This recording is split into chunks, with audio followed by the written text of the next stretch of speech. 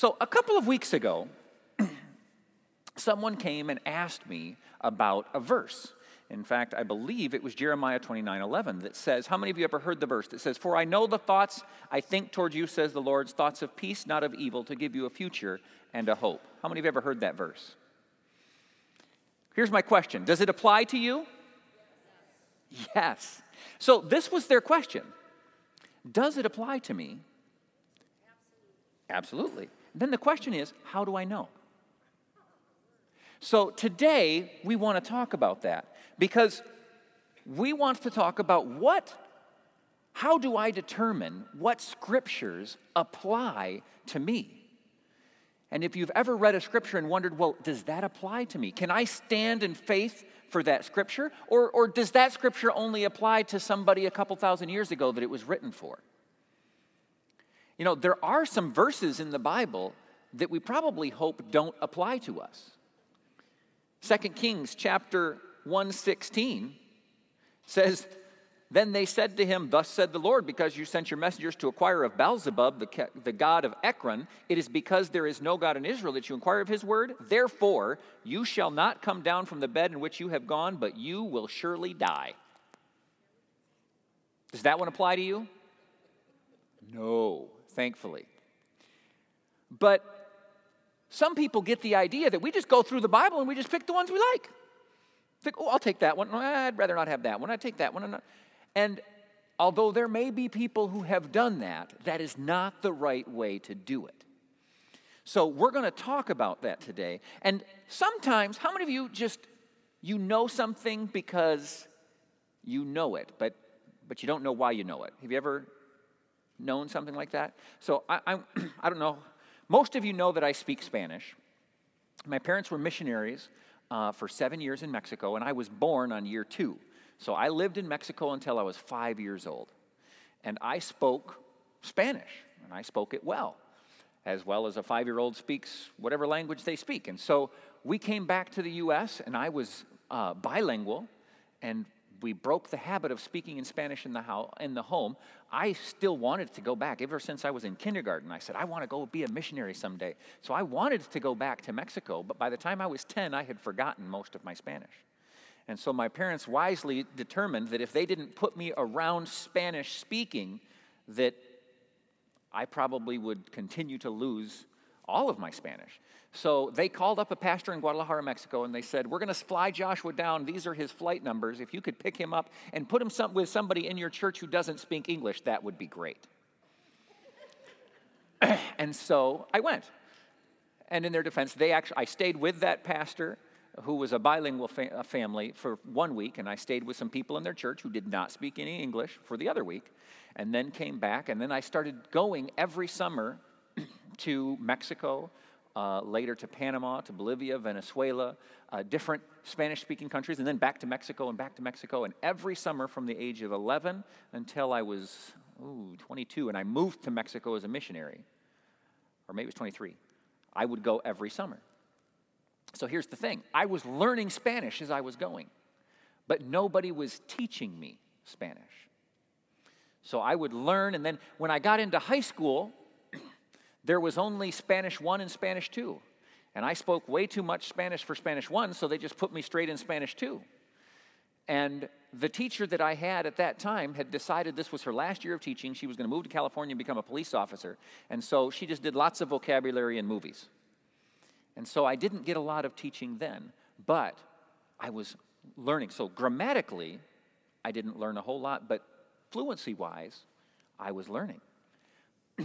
Fast forward, I went to college, and in college, I took French. Because I was already speaking Spanish, and I wanted to be able to go to South America. And in South America, they speak mostly Spanish, but there's this huge country in South America, Brazil, that speaks Portuguese.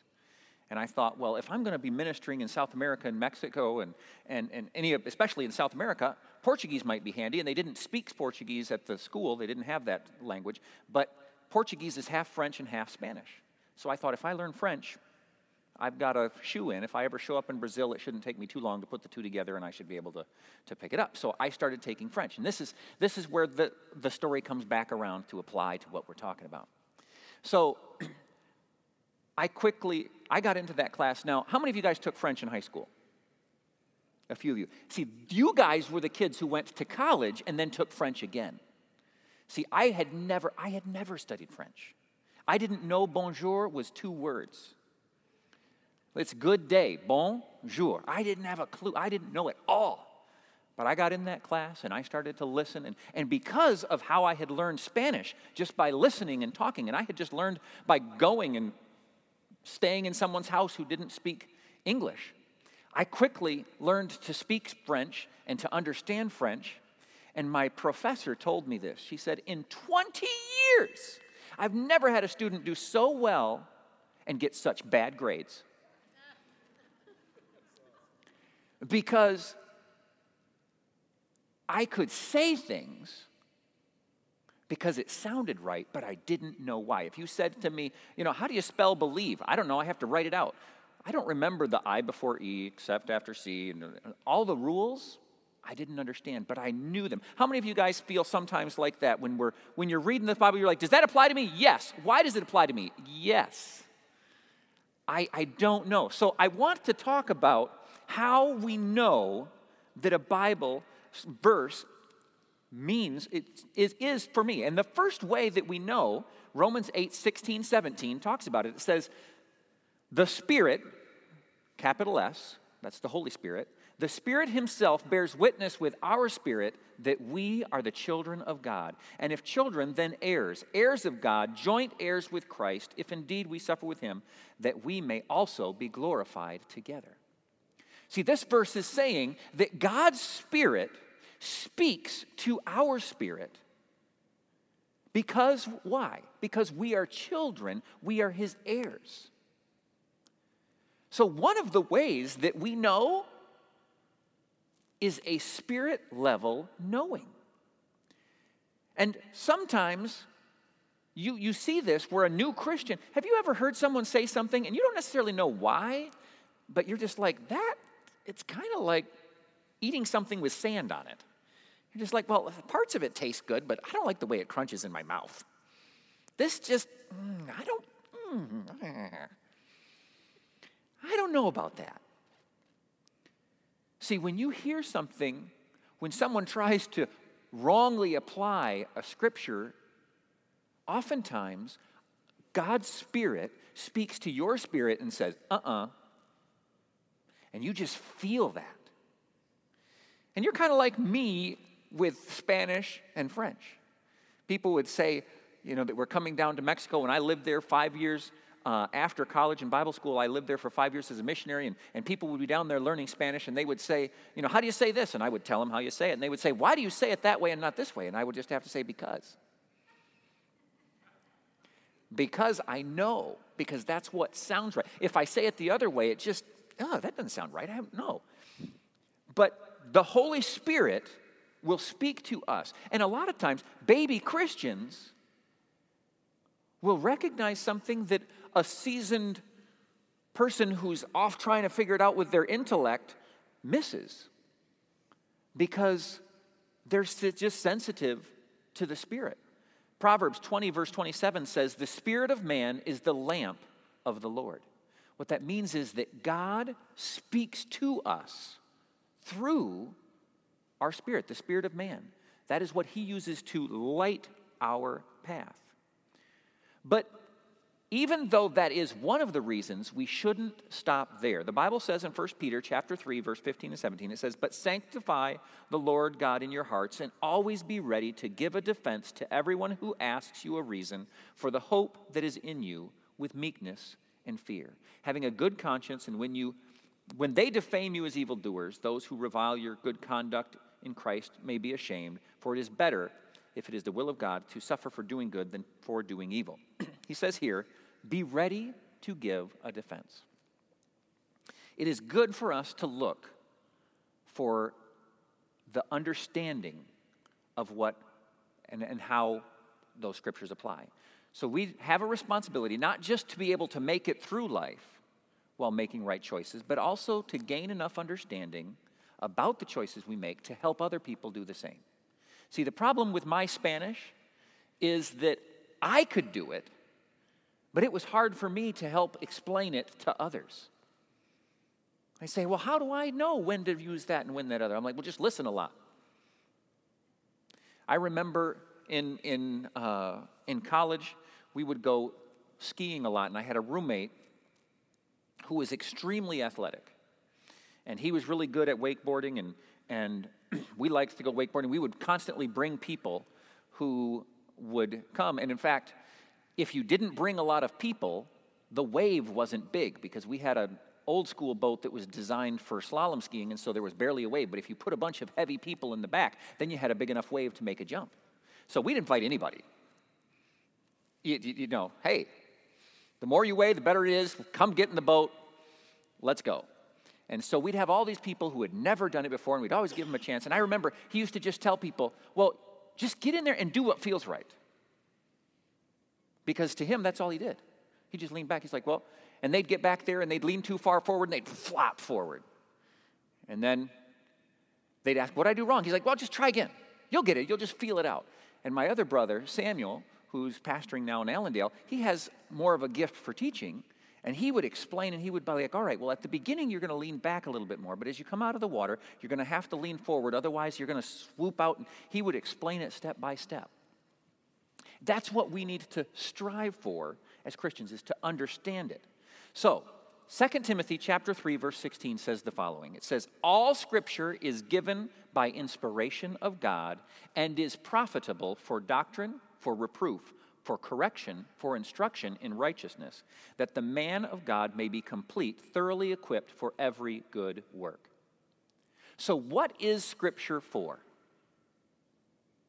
It is for equipping us, for teaching us, for correction, for instruction. The Bible is full of correction, it's full of instruction, it's full of examples. How many of you ever heard the Bible described as a letter from God to you?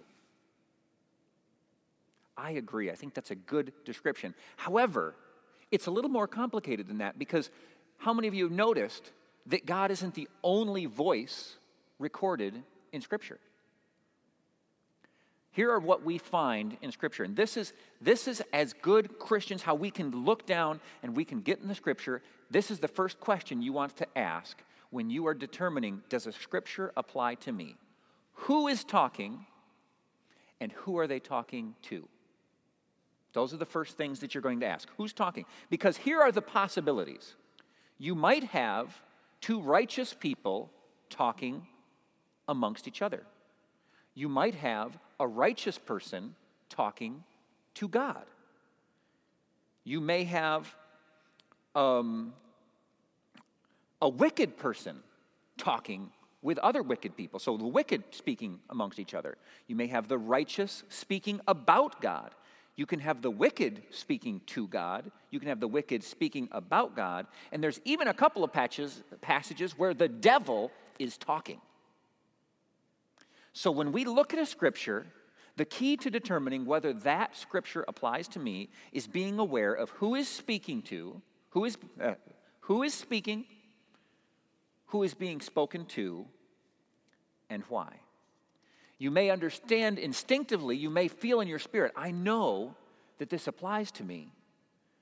But then you look and you figure out who is talking. So, Emily and I have 6 kids, the oldest of whom just turned 16. Now, if we go out and buy him a car, what does that say to every other kid? What did you say? You're going to get a car. That, I mean, you wouldn't. There are a lot of conversations where we're talking about, well, what do you want to do? What do you want to do? But what does that say to everyone else? Because he is my child, and we have a relationship with him. And anything that is based on our relationship with him, the other kids understand applies to them because they have that same relationship. Now, when I was going to say 16. I hadn't even turned 16. I was still driving with my permit. So my mom was sitting in the passenger seat, and we were driving. We were on our way to someone's house we had never been to before. There was a little bit of snow falling. You know how this is going to go, don't you? There's a little bit of snow falling, and we're driving along, and we're trying to read the little street signs to see when we come up to the right street. And I think it was Paradise or My Paradise or something like that was the name of the road that we were trying to find. And we're looking, and we're coming up on one. And my mom says, "That's the one." So I'm like, "Great, I can make this." And she tries to tell me, "No, just go by." With her years of experience and understanding what those few snowflakes have probably done to the road. But I'm thinking, no, I can make that turn. So I just try to make that turn. And I slide I don't go straight and I don't go turn. I just go right through. There was a telephone pole and one of those guide wires that came down, and I went right between the guide wire and the telephone pole, and that guide wire scraped across the hood, scraped up there, smashed the mirror into this, and then there was a pine tree, and it just came and smashed the hood of our car. And it was a Ford Bronco. We just got out, locked the hubs, put it in four-wheel drive, backed right out, but I had smashed the hood. It scraped along the side. There was, I think, about $1,500 worth of damage done to the car. And when I got home, I'm like, oh, what's my dad going to say? And he's like, well, you're going to pay for it. Now, I had 3 other siblings. When they heard that I was going to have to pay for that car, were they worried that they were going to have to pay? Well, for that accident? No.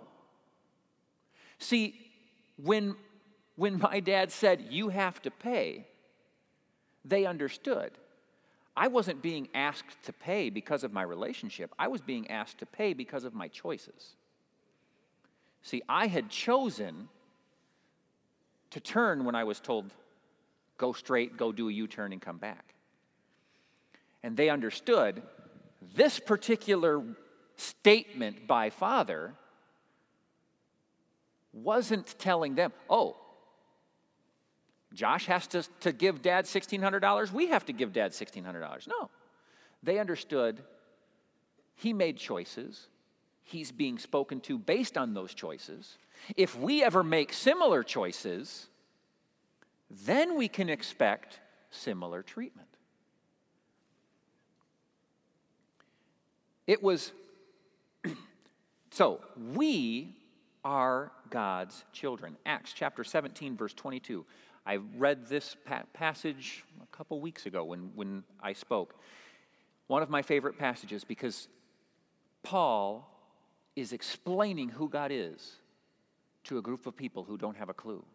And he says, therefore, the one who you worship without knowing him, I proclaim him to you. God, who made the world and everything in it, since he is the Lord of heaven and earth, does not dwell in temples made with hands, nor is he worshipped with men's hands as though he needed anything, since he gives to all life, breath, and all things. And he has made from one blood every nation of men to dwell on the face of the earth, and has determined and pre-appointed times and boundaries for their dwellings, so that they should seek the Lord and hope that they may grope for him and find him, though he's not far from each of us. For in him we move and live and move and have our being. And as also some of your own poets have said, we are also his offspring.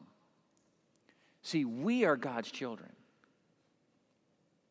Romans chapter 2, verse 10 through 11 says, but glory, honor, and peace to everyone who works what is good, to the Jew first, and also to the Greek, for there is no partiality with God. Let's read that verse again. There is no partiality with God. Another word, if you're not familiar with the term partiality, that means no favoritism. There is no favoritism with God. See, God says, you are my offspring, you are my children. And I don't have favorites. So that means that he treats us the same. So when we look through the Bible and we see God is speaking to the righteous, we need to say, that's me. When we find David in the Psalms or another righteous person speaking about what God is to him, a comfort, a shield, a protection, what do we say? That's me.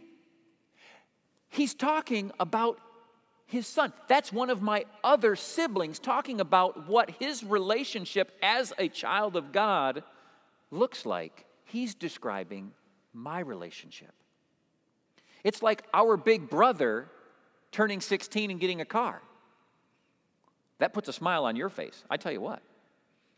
If we did that, and we have not done that, but if we were to buy a car for our oldest son, all of our kids would be thrilled. Because they would all automatically think, well, if as a son in this family, that's what you get as a daughter, as a child, then I look forward to the same.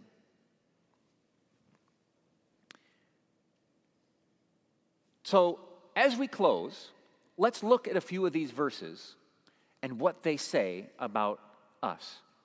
1 John chapter 5, verse 14 through 15 is talking about prayer. It says, "This is the confidence we have before him, that if we ask anything according to his will, he hears us. And if we know that he hears us in whatever we ask, we know that we have the request which we ask of him." Who is talking? John is talking there to the church. And he says, if we pray, we know that God hears. So does that apply to you and I today? Or is it only to those guys back then? It applies to us today. Jeremiah 29:12 says, Then you will call upon me, come and pray to me, and I will listen to you. Who was he talking to? He was talking to his people. We are his people. We just read a moment ago that he has no favorites, not Jew or Greek, meaning it's not just Israel. 2 Thessalonians chapter 3, verse 3 says, "But the Lord is faithful, and he will strengthen and protect you from the evil one." Paul is writing to the church of Thessalonica. And he says that God is faithful, and he will strengthen and protect them. Does that apply to them? Yes. Does that apply to you and I? Yes. Peace. Psalms 4:8, "In peace I will both lie down and sleep, for you alone, O Lord, make me to dwell in safety." This is David, a man after God's own heart, talking about how God treats him. Does that apply to just David? No. That applies to us. Psalms 29:11, "The Lord will give you strength to his people, and the Lord will bless his people with peace." How many of you have ever seen one of these little booklets, Who I Am in Christ? I have 35 of them sitting back at the Information Center, if anybody here would like one. And it's just a list of scriptures that talk about what God promises us in him. And I was thinking about it today, and I thought, I want you guys to be able to have a copy of that. I want you guys to know, hooray for knowing because you know. But I want everyone to have that understanding that I can apply the scripture to my life because I am a son or daughter of Christ. And I am in Christ. When I accepted the forgiveness that he gave me on the cross, when I did what Romans 10:9 and 10 says, and I confessed with my mouth and believed in my heart that Jesus died on the cross and rose from the dead, I was saved. That's what the scripture says happened to you. You became a part of his family. You are a child of God. And everything he says to any of his children now applies to you. I see that hand back there. They're going, yeah. That's exciting. That is, I think about it. I love knowing the right answer, but I love understanding the right answer even better. And so I want you guys to have a deeper understanding of how and why Scripture applies to you. If you want to grab one of these booklets, they're free. You just go to the Information Center, say, I'd like to have one of those. Verse 35 of you will get one. If you still want one, I'm sure they could get your email, name, number, something like that. I can get you one later if we run out. But I want to encourage you, when you go through Scripture, first of all, look for that inner witness when God's Spirit speaks to your spirit and says, yep, that's you. Oftentimes we call that a rhema word, when the Word of God comes alive to you and you're just like, oh, that's me. God is speaking that to me. And understand that everything He spoke to His children all throughout the Scripture, everything His children said of Him and their relationship with Him applies to you. And yes, there are situations where God is speaking to people based not on their relationship as a son, but based on their situation, their choices. When we see the devil talking, when we see the wicked talking, if you ever read the book of Job and you start getting confused and you're like, well, what is going on here? I mean, I see all of this stuff about, look who's talking and who are they talking to.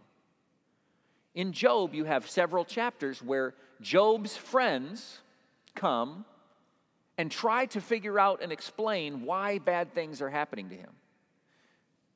In the later chapters, God shows up and says of them, you who spoke words, darkened words with no wisdom. In other words, God said, you were wrong, now let me tell you what's right. So you have to look at who. So when we see that stuff, how do I know that all that crazy stuff that Job's friends doesn't apply to me? Because God came in the later chapter and said, that's not right, this is right. We look at who's talking, who are they talking to, and why. Anyway, if you are here and you know that you are a child of God, I want you to raise your hand. Woo! Good stuff. If you don't know, that is step one. The Bible says know that you have salvation. It doesn't say wait and find out if you have salvation. It doesn't say hopefully you will get salvation. It says know that you have salvation. And I quoted that scripture just a few moments ago. It just says that if you confess with your mouth and believe in your heart that Jesus died on the cross and rose from the dead, you will be saved. If you're here today and you want to know that you are a part of the family of God, that your sins are forgiven, that you are right with God and on your way to heaven, you can leave here today knowing. If everyone would close their eyes just a moment, I'm going to ask, if that's you and you want to know, I'm going to ask you to raise your hand when I say 3, and we will pray that prayer together. And God promises that your sins will be forgiven and that you will be right with Him. If that's you, raise your hand. 1, 2, 3. I see one hand. Anybody else? Let's all pray together with that hand that's raised. So everyone repeat after me. Say, Dear God, I believe that you created the world to have a relationship with us. That we sinned. Every one of us has sinned and are separate from God by that sin. But that you sent Jesus, who lived a perfect life, and then died as a punishment, not for his sin, but for mine. And then he rose from the dead. I thank you, and I accept the forgiveness that you offer. I accept the forgiveness that sacrifice acquired. I make you the Lord of my life. In Jesus' name, amen. Amen.